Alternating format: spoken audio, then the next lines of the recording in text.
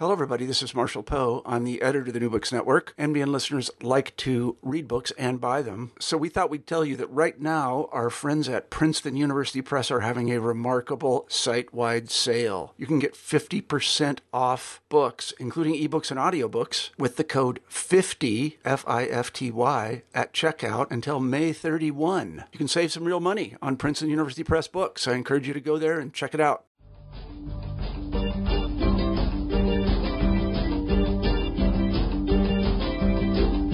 Hello, and welcome to New Books in Philosophy, a podcast channel at the New Books Network. I'm Sarah Tyson, Associate Professor of Philosophy at the University of Colorado, Denver, and I'm co-host of the channel along with Carrie Figdor, Robert Talisse, and Alexis McLeod.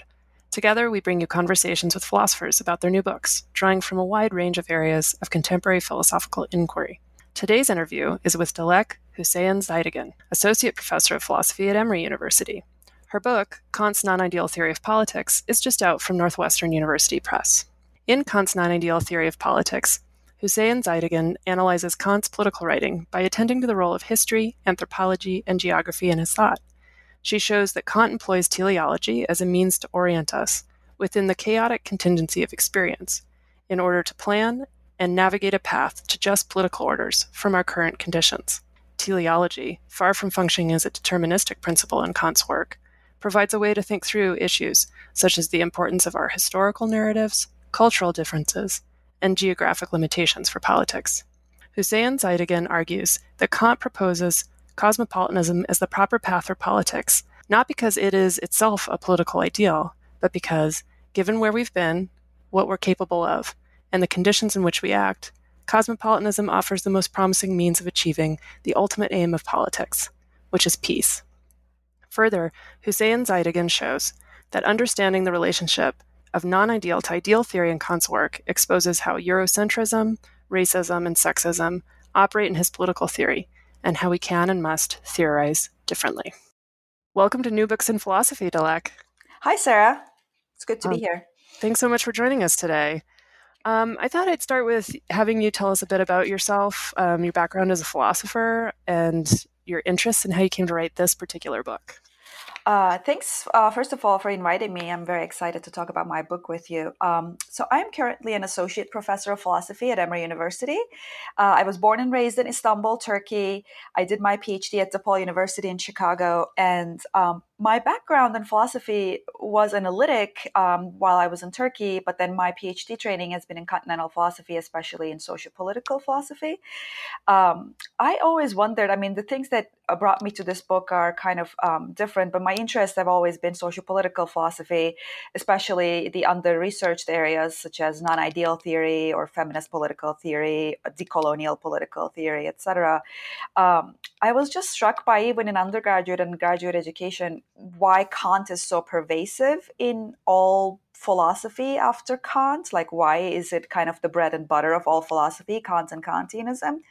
And I came to this book, I guess, in two different ways. One is a question within Kant scholarship. The more I have read Kant scholarship on Kant's political philosophy, the more I realized no one was wanting to touch the question of teleology, which was interesting to me because Kant is a systematic philosopher. He thinks all critiques work together, and teleology is a part of his system, an essential part. And I was wondering how Kant's political philosophy would play a part in his systematic philosophy. And I figured teleology must be a way to talk about it, but I didn't see anybody talking about it. So that led me to see, let me see what teleology is actually doing for Kant and Kant's political philosophy.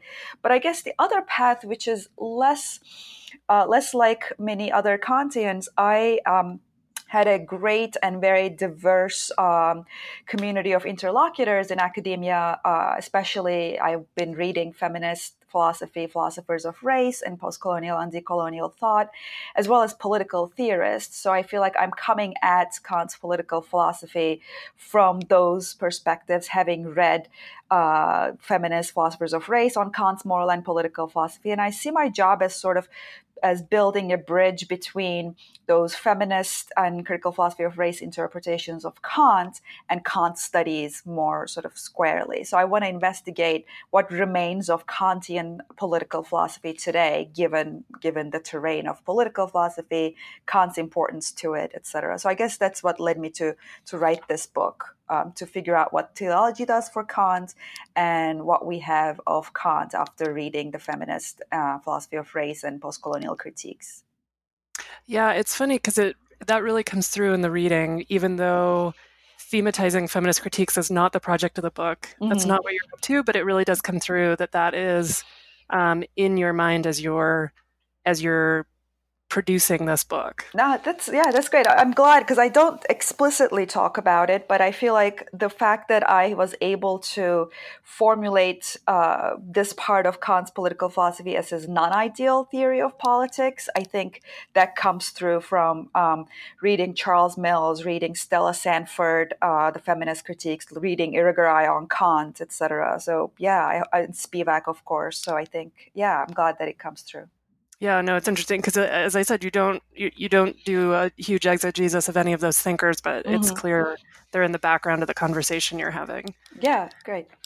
And so you argue that one can't really understand Kant's political theory without understanding his philosophy of history. So would you just explain why you think that is, and along the way perhaps sketch what you think Kant's philosophy of history is? Yeah, great. So I guess one way so if you asked anyone who's not a Kant scholar, but who's always familiar with Kant's political philosophy, they would say, oh, he has an ideal theory. The upshot of Kant's political philosophy is cosmopolitanism. And his philosophy of right gives us this ideals of politics that we should aim for, etc. But I think that when we look at Kant talking about or using teleology in any writing, like on talking about history, talking about anthropology or culture, we see that he also wants to know if these political ideals are feasible. And it's true even for his ethics, right? So we are used to saying ought implies can, and we kind of trace it back to Kant. Like, of course, on the one hand, the way that Kant formulates the oughts, the ideals, does imply can, otherwise they cannot be imperatives. But on the other hand, I think Kant is further interested in material feasibility of these ideals and sort of giving us a sketch or a map of how to bring them about, because he realizes, right, we're not yet fully rational agents. We're on our way to be fully rational agents. And in the meantime, what we need to do while following these imperatives might differ depending on how far we are on this scale. So he reflects on what is the case and what has been the case. And one thing that is peculiar to me, his first essay on cosmopolitanism, the idea for a universal history with a cosmopolitan aim, is actually not an essay on politics. It is an essay on history and how to understand how to read history. It's more of a sort of a historiography question, like, does history make sense? Where are we coming from? Where are things going? It's kind of like how does everything hang together in history, etc. So when I do a close reading of this text, I see him actually talking about philosophy of history more than political philosophy. So he's asking, does history have any meaning, or are we doomed to repeat our mistakes and not know if we have any goal we're working towards? One way that I was thinking about this is it's similar to how he points to, so it's an empirical question for him. What is history? History is an empirical area, right? Like events that happened. But when you ask how do they hang together, or how do these events make sense together, then it becomes a question of interpretation. And Kant's philosophy in the first critique has a way of interpreting empirical data by means of these overarching goals. So I see him actually using a principle of his epistemology from the first critique while talking about history. So he has a philosophy of history that is teleological, that is, it has a beginning and a middle and an end, but he doesn't claim that this is really how history works. He's saying that it is in our interest to make meaning in this sense, to project this meaning onto the history so that we can make our political goals feasible, or we can see that they can be feasible. Because if history is just a random collection of empirical facts, this happened and then this happened and this happened with no reason whatsoever, then we get kind of pessimistic about it. We kind of get skeptical, like, is there any meaning to any of my actions? Oh my God, my cat is meowing. Okay, I'll make a note. Okay, we're good. So we are asking,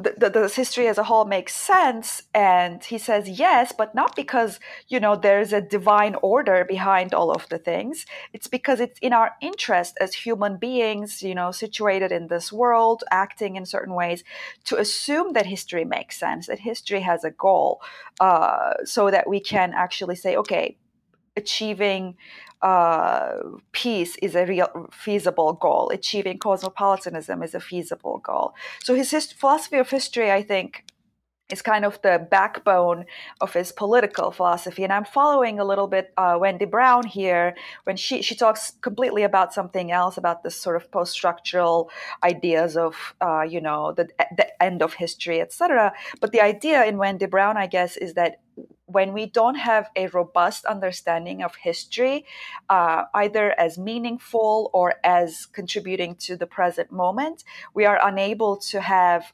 achievable, feasible, and realistic political ideals. So I do see Kant actually focusing on history in order to sort of have a political philosophy of cosmopolitanism. So his philosophy of history posits then, we can't be just say everything is fully determined. We still have some agency in bringing about certain actions, but we are not the full agents of everything in history. Rather, we are full agents of how we understand history, how we interpret history. So it's to our interest to interpret it as meaningful and going somewhere so that we can act accordingly and shape it within our goals. Yeah, and where it's going, you talk about as an imaginary focal point. Yeah. And so could you talk first, I guess, a little bit about that imaginary focal point, and then you talk about a way we can use that imaginary focal point in a way that gets around or avoids Kant's Eurocentrism. Mm-hmm. Mm-hmm. So we could talk, I guess, first what it is, and then how Kant wraps it up with a certain Eurocentrism, and then how you think we can do better. Mm-hmm, mm-hmm. Yeah, thanks. So there's a funny moment in this essay, Idea for a Universal History, at the end when he says, isn't it weird that I'm trying to tell a story of universal history, which history of the universe in his mind, a world history, which I'll say more about how that's actually not universal. But so he's trying to say, okay, this is the history of the universe. I can tell it how it began, how it should end, etc. But he says, it's weird. It is as if I'm writing fiction. I'm writing a novel about how history ought to happen. And he's aware of that. He's aware that we are writing a story about how history should work, etc. So in a way, when he says, the end goal of history, or the history has this aim, has this telos, which is a cosmopolitan world order on a global scale, he is saying that it is a focal point that we project. It is something that we imagine in order to make our actions here and now meaningful. So it is this imaginary focal point that all of history can be made meaningful around this heuristic of cosmopolitan world order. And this gives us a way to see even, which I know we'll get to later, even wars and inequality, etc., as having some kind of purpose toward making us work out a cosmopolitan, peaceful world order. So because it's a hermeneutic, so because his philosophy of history has this hermeneutic of meaning making, I take cosmopolitanism as this meaning making guiding thread that we imagine so that we can make sense of our lives right now. Because otherwise we fall into, as I said, it doesn't make any sense. Oh no, history does what it does. It's beyond my control. It's all the forces beyond my control. So I'm skeptical if I have any impact in the world. Or I can say, if I believe that history has definitely a purpose, but it may be unbeknownst to me, it's a divine order, etc., then I'm becoming dogmatic. So Kant gives us a way to negotiate the skepticism and dogmatism in history and says, okay, yes, we do not know exactly what the goal of history is because we don't know God's mind. We don't actually experience the world as it is in itself. But it doesn't mean we have to fall into some kind of despair or skepticism as to whether or not there's any meaning at all. So there has to be some meaning, and this meaning has to come from our willingness to make our actions to have an impact here. So I read Cosmopolitanism. That's one of the bigger claims of the book, that cosmopolitanism is not a moral goal for Kant. As I said earlier, if you ask anyone what's Kant's political philosophy is about, they would say, oh, it's about cosmopolitanism. It's a moral egalitarian ideal. So one of the bigger claims of the book is that it's not a moral claim. It is not an end goal in itself, but cosmopolitanism, and in case of his philosophy of history, is just a guiding thread to make sense of history. So it's an imaginary focal point, I call it, following some of the things in the first critique, that makes sense to it.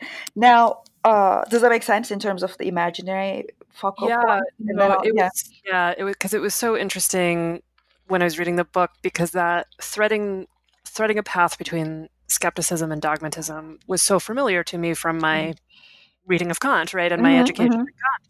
But to see how you developed that in the philosophy of history was quite new to me. Oh, cool. Yeah, thanks. That brings me to this. Okay, if cosmopolitanism is not an end in itself for Kant's political theory, and actually something I want to say, and because it's such a big, weird claim for Kantians, the biggest ideal, the end in itself in Kant's political philosophy is peace. So that's the highest order ideal, and he identifies cosmopolitanism as first in the first few chapters of the book. I say in history as this narrative of history that makes our political goal of peace feasible. He imagines peace to be feasible only under a cosmopolitan world order. So that sounds all great, except when we look at how he actually talks about the universality of this universal history he's talking about, he only has in mind the European civilizations and their constitutional progress. So he says, if we start with the Greeks, then we have the Romans, and we have the barbarians for a while, and then now finally we have Age of Enlightenment and its institutions. So that to him, in a nutshell, is the essence of cosmopolitan world order. He said, and cosmopolitan, and that is all that includes. That is all that is included in universal history or world history. He says two things. One, so you might think, oh, so he's just taking Europe as a model. That's fine. Maybe that's the best model that is available to him, or that's the only model available to him. But he goes further than that. He says two things. One, he said one day Europe will give law to the entire world. Wow. So that's a claim that is accepted by a lot of Kant scholars to be a very sort of, what is the term? Paternalistic, colonial kind of move, that Europe has the best laws, therefore it's going to give law to everyone else. But he also says, when he's constructing this history according to the cosmopolitan guiding thread, supposedly universal, supposedly world history, he says, we don't need to sort of collect histories of non-Western civilizations. We can just see what the Western civilizations tell us about them, and that will be fine for our history to be universal or world history. So in other words, like the voices of non-Western peoples, or how they conceptualize history, how they tell their own story, etc., doesn't matter. We're just going to sort of squeeze it into our one model of cosmopolitan guiding thread, from Greeks to Romans to barbarians to Europe. So that makes his idea of universal history not so universal after all. It seems to be just sort of based on the European model. And I talk about this issue of Eurocentrism because a lot of times Kant scholars want to say, this Eurocentrism is just a conceptual problem. Let's say Kant only had in mind Europe for his cosmopolitan world order, but we know better now, and we can think of it as an actual global project. I resist that sort of conceptual correction because I think that the very way in which he is imagining this guiding thread is embedded in a particular understanding of history as progressive, history as having a beginning, a middle, and an end, and a particular way of temporality as a result. So I think if we were to sort of rework Kant's universal history, we would, if we are interested in universal history, first of all, this is where I have a decolonial move. That's not in the book, but that's how I was thinking about it. We want to get away from universality. So that is one story that everything else kind of has to fit into it. But we want to move towards pluriversality. We want to have multiple narratives of history, multiple political agendas, and sort of plurality of voices telling us their histories, as opposed to hearing these histories only from Western sources.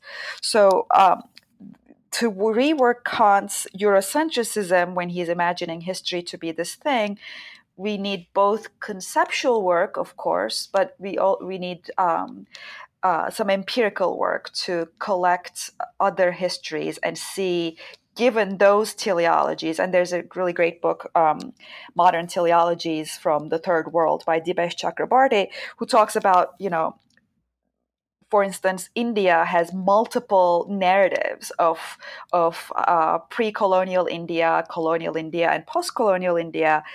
They all work together, but there's not just one, right? That's not just the one India that, for instance, Britain told us about.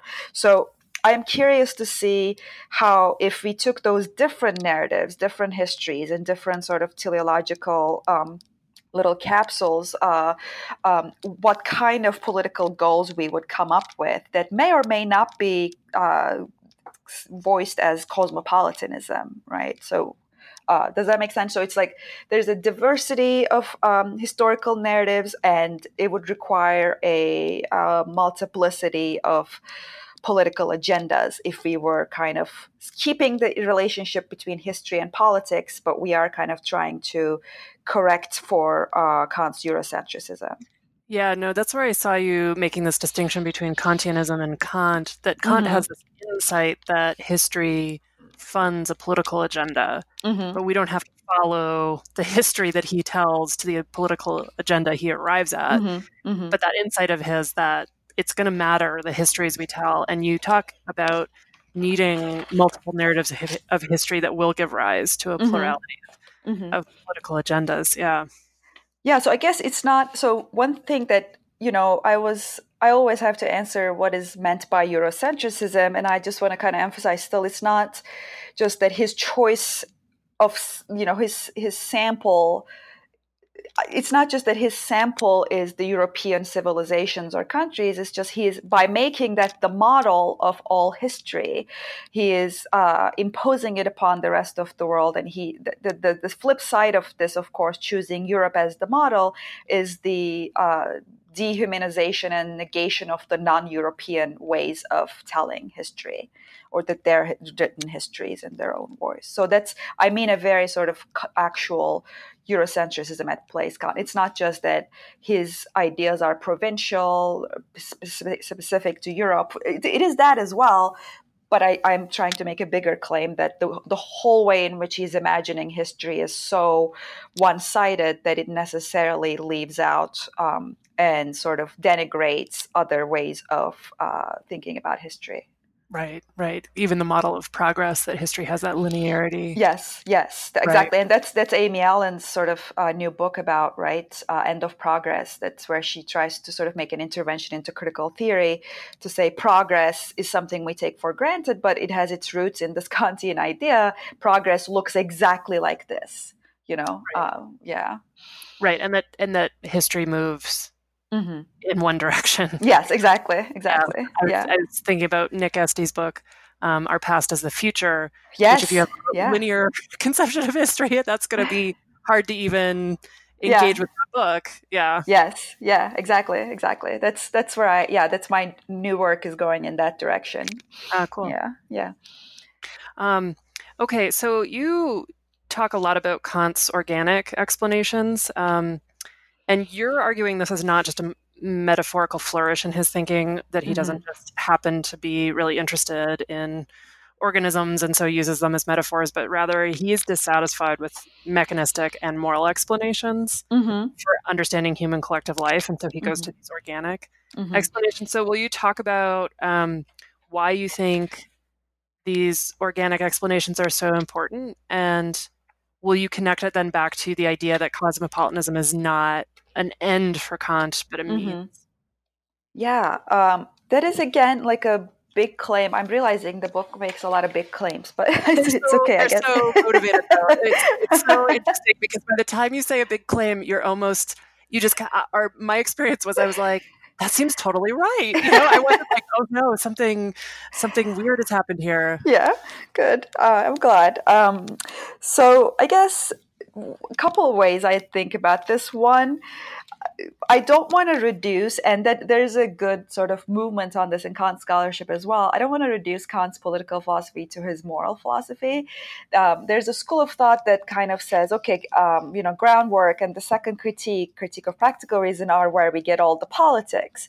But if we do that, then all we get is this, the categorical imperative should determine all our actions, including political ones, etc. But of course, it is an ideal theory, right? We are not yet fully rational moral beings for Kant. So, sure, let's say it gives us an ideal political theory, but it doesn't help us right now. Like, I can't go to a politician and say, hey, follow the categorical imperative, okay? So that's just not going to work. That we wish we could sometimes. Yes, it would say, of course. Yeah, of course. That is insufficient, let's say. It's necessary, but it's insufficient.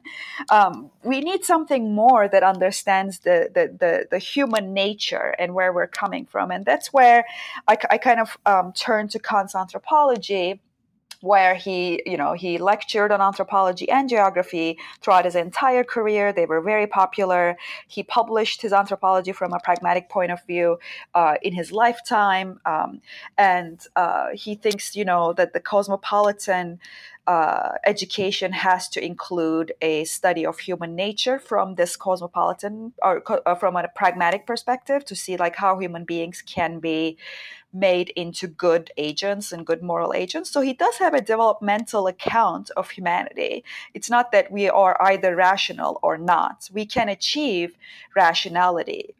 So this is kind of what a lot of Kant scholars are saying, that Kant's impure ethics, or the second part of Kant's ethics and politics, is that yes, we have the ideals, yes, we have the oughts, yes, we have the categorical imperative and this rational agents that are ends in themselves, but we also have a developmental account in Kant's anthropology, where he wants to say human beings transition from being under the influence of purely natural inclinations to sort of making a culture for themselves that is more suitable for rational goals and ends.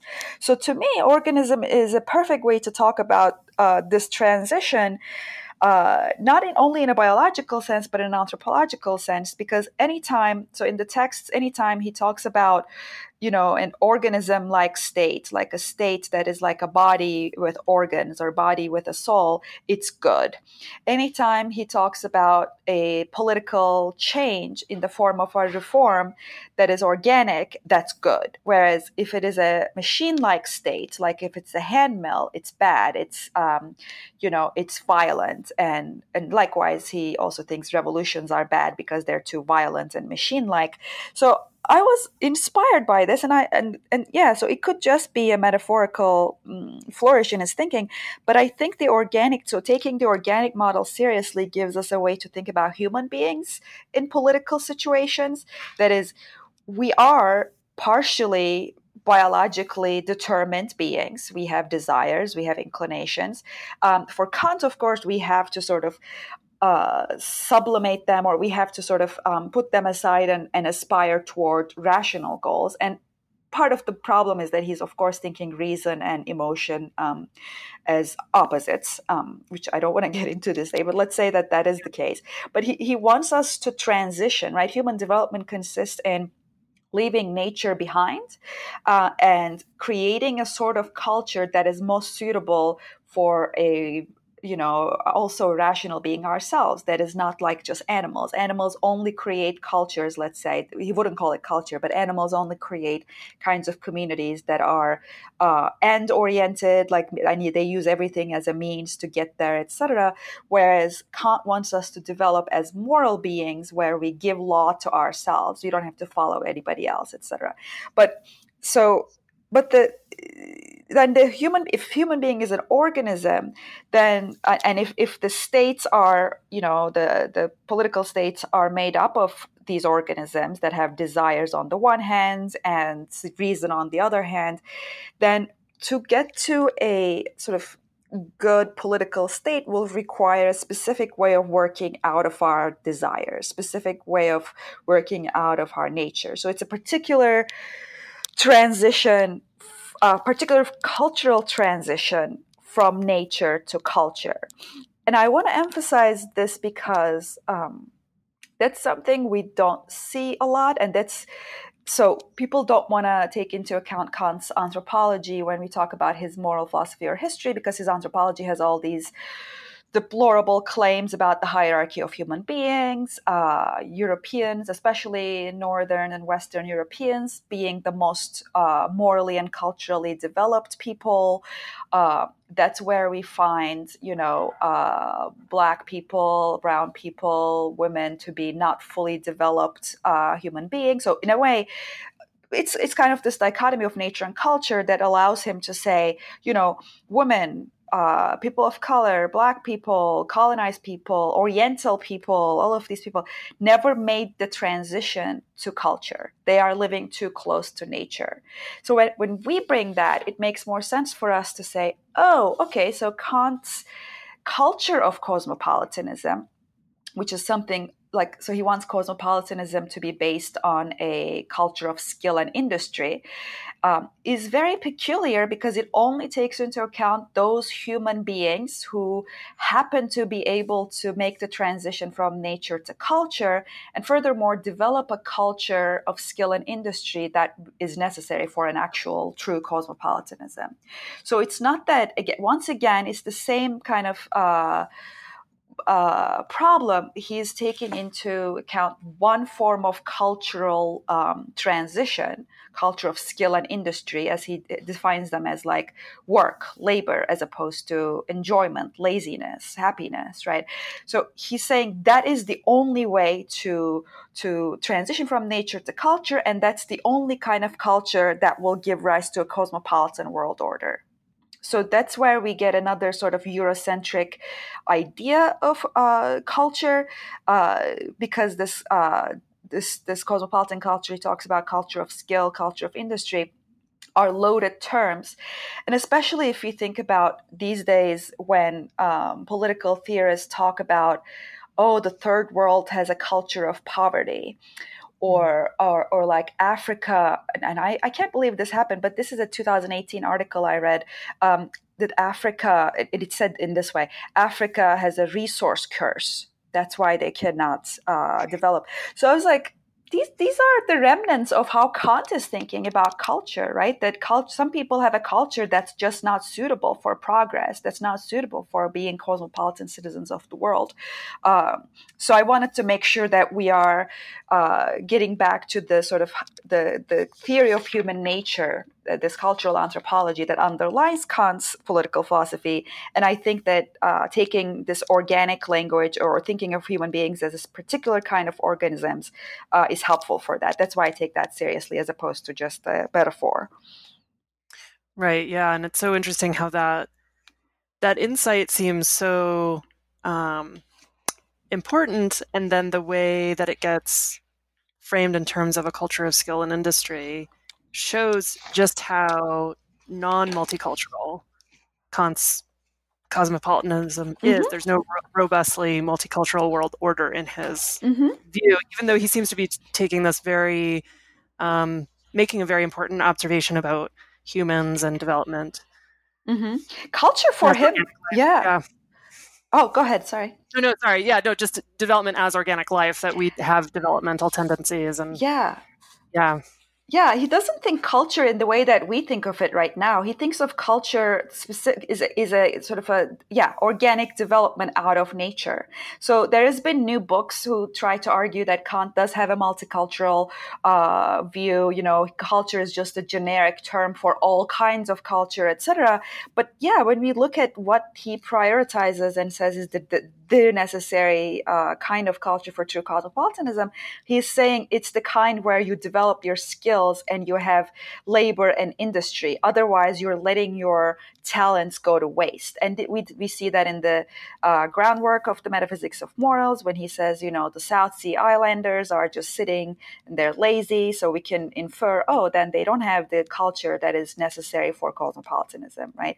In the third critique, when he talks about the indigenous peoples of Australia, New Zealand, he says, it's unclear if they have any contributions to culture of skill. You know, therefore their life doesn't have a lot of value.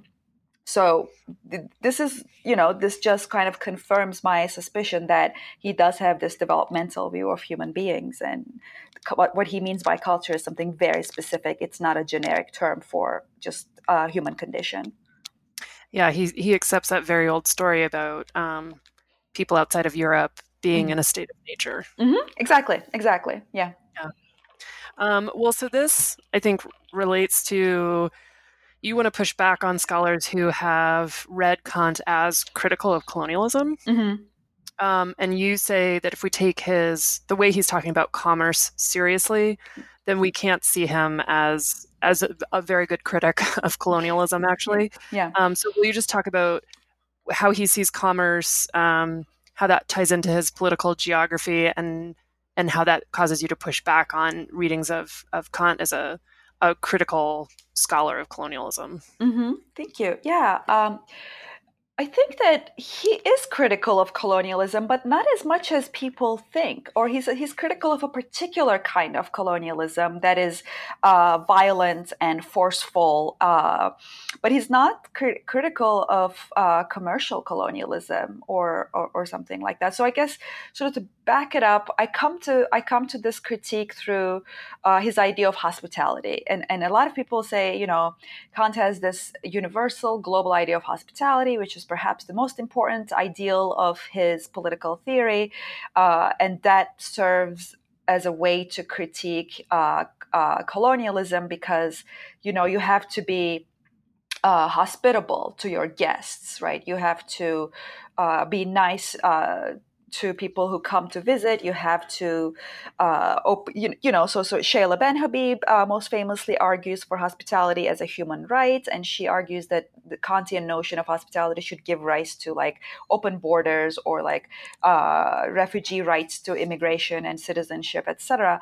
But if you look at it, so if you look at how Kant is talking about hospitality, it's very circumscribed. It's first of all, it comes up in the context of what should be the very general principle of how we interact with each other, because we live on a sphere and we have to kind of interact with each other. We have limited resources. We'll come into contact more sooner or later. But he says, okay, we should be minimally hospitable to each other. But then when he talks about the specifics of what this hospitality entails, we usually imagine, like refugees or immigrants or something like that. But he's actually talking about people from less commercialized nations having to be nice to the people who come to their shores for trade.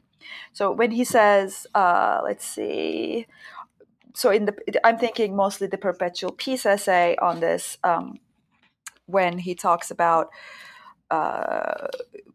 you should be hospitable to visitor nations, etc.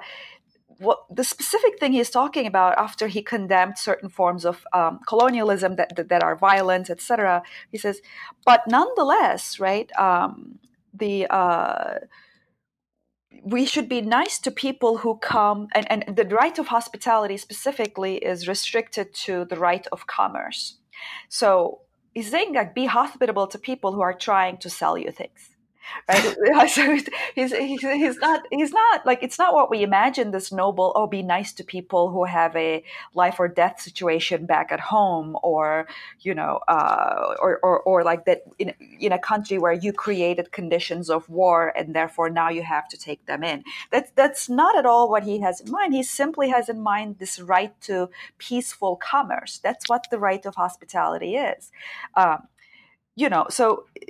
So that it doesn't apply to people unless they are seeking to travel or commerce. And the way that he talks about it, there'll be people there are the visiting nations and they are the host nations. And you can imagine, given his sort of geopolitical context, the visiting nations are the colonial powers and the host nations are the colonized or as pre-colonized nations, etc. So he's telling, you have the to be colonized, be nice to people who come to sell you things, because that's going to lead to peace.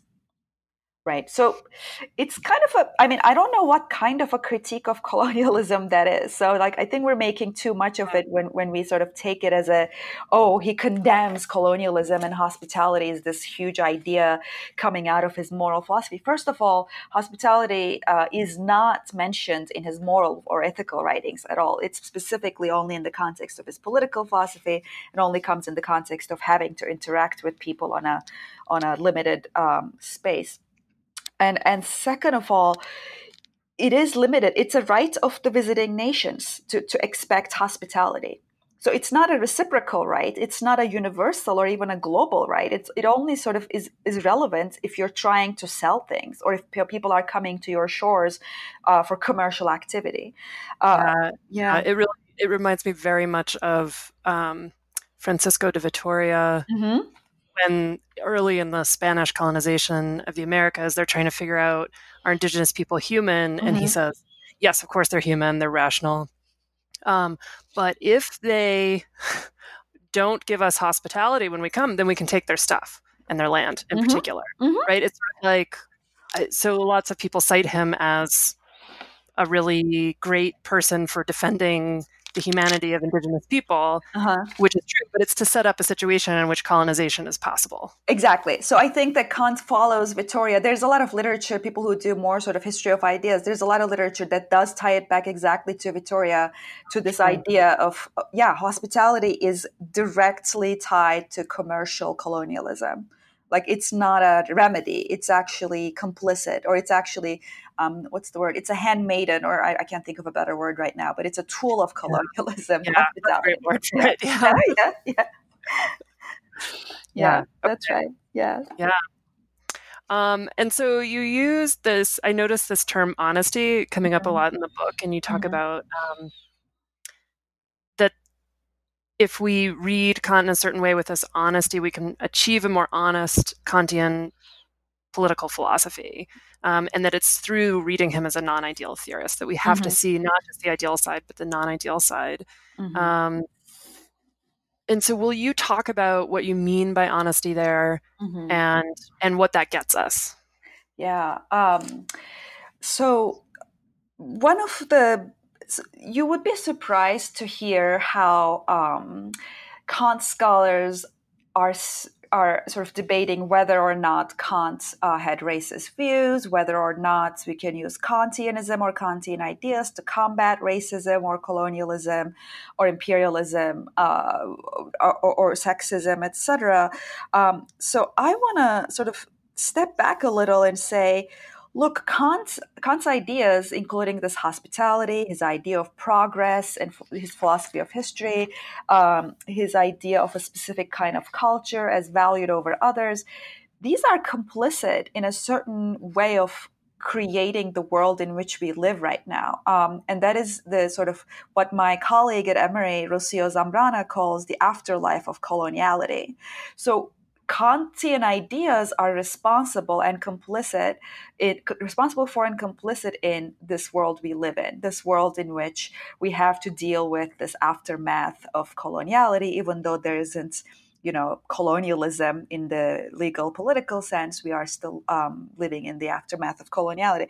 So I guess I want people to take a step back, especially people working on or with Kant, take a step back and understand Kant's role in creating this world before we rush to sort of using Kant positively as a sort of like expecting the term Kantian cosmopolitanism to be multicultural and egalitarian, etc. I want us to sort of reckon with this idea that Kant is Eurocentric. All of these political ideals are at best only applicable to the specific sample of Europe and European nations, and at worst, and I think I try to sort of argue for that more, that they are prioritizing that as a model over others at the expense of multiplicity of other models of history, culture, or geography or political geography. So I guess I just want us to sort of shift the debates on Kant and race right now from discussing, at what point did he change his mind about, Black people?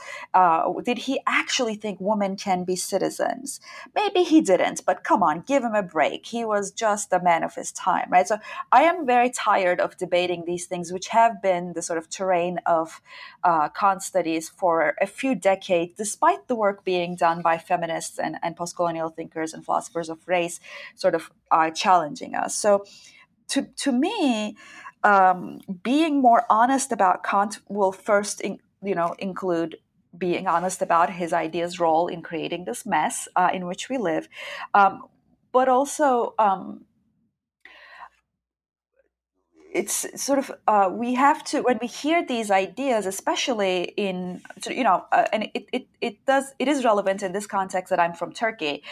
When we hear these words like cosmopolitanism, human rights, European Union, United Nations, World Bank, International Monetary Fund, like these agents of globalism and globalization, etc., we don't hear the sort of first and foremost egalitarian multicultural utopia. We hear the sort of this sedimented history of colonialism and imperialism in these terms. And I think that I'm trying to sort of show an honest Kantianism would have to reckon with this sedimented history in Kantian philosophy.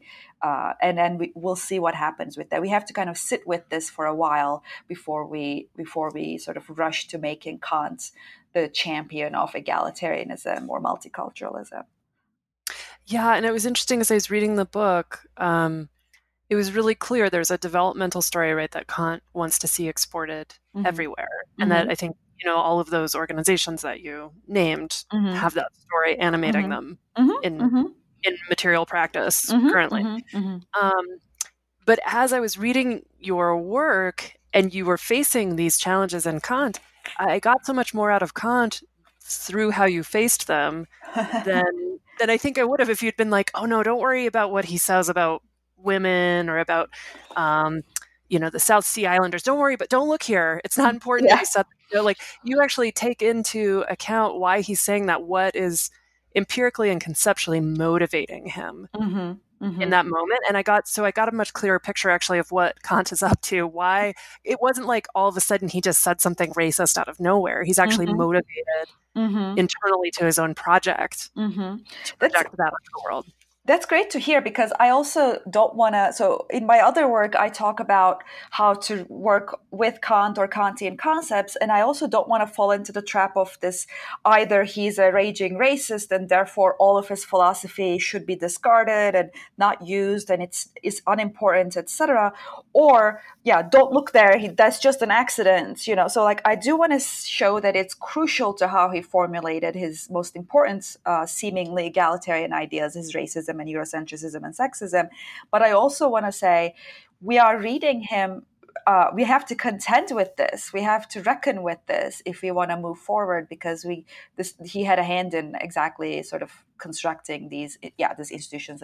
That's one sort of clear material example of how Kantianism is still very much alive in our lives. So I do want to get out of this either Kant is racist and nothing he says can be taken seriously, or he's not racist, he's awesome, and we just have to discard the bad parts and take the good parts. So I want us to, the honest Kantianism for me is to take the good and the bad and the ugly. I think I say it at some point in the book, that a full Kant that makes more sense for our world and how we have kind of come to be in this world.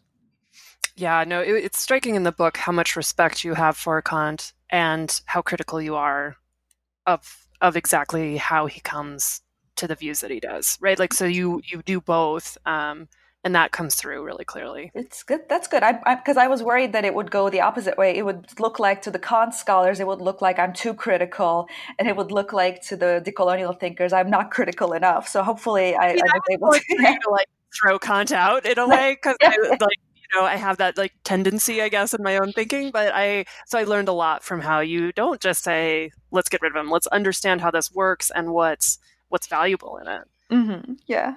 Hope so. Yeah. Thanks. Yeah. So I think you did walk that line. Okay, good. Okay. Well, so what are you working on now?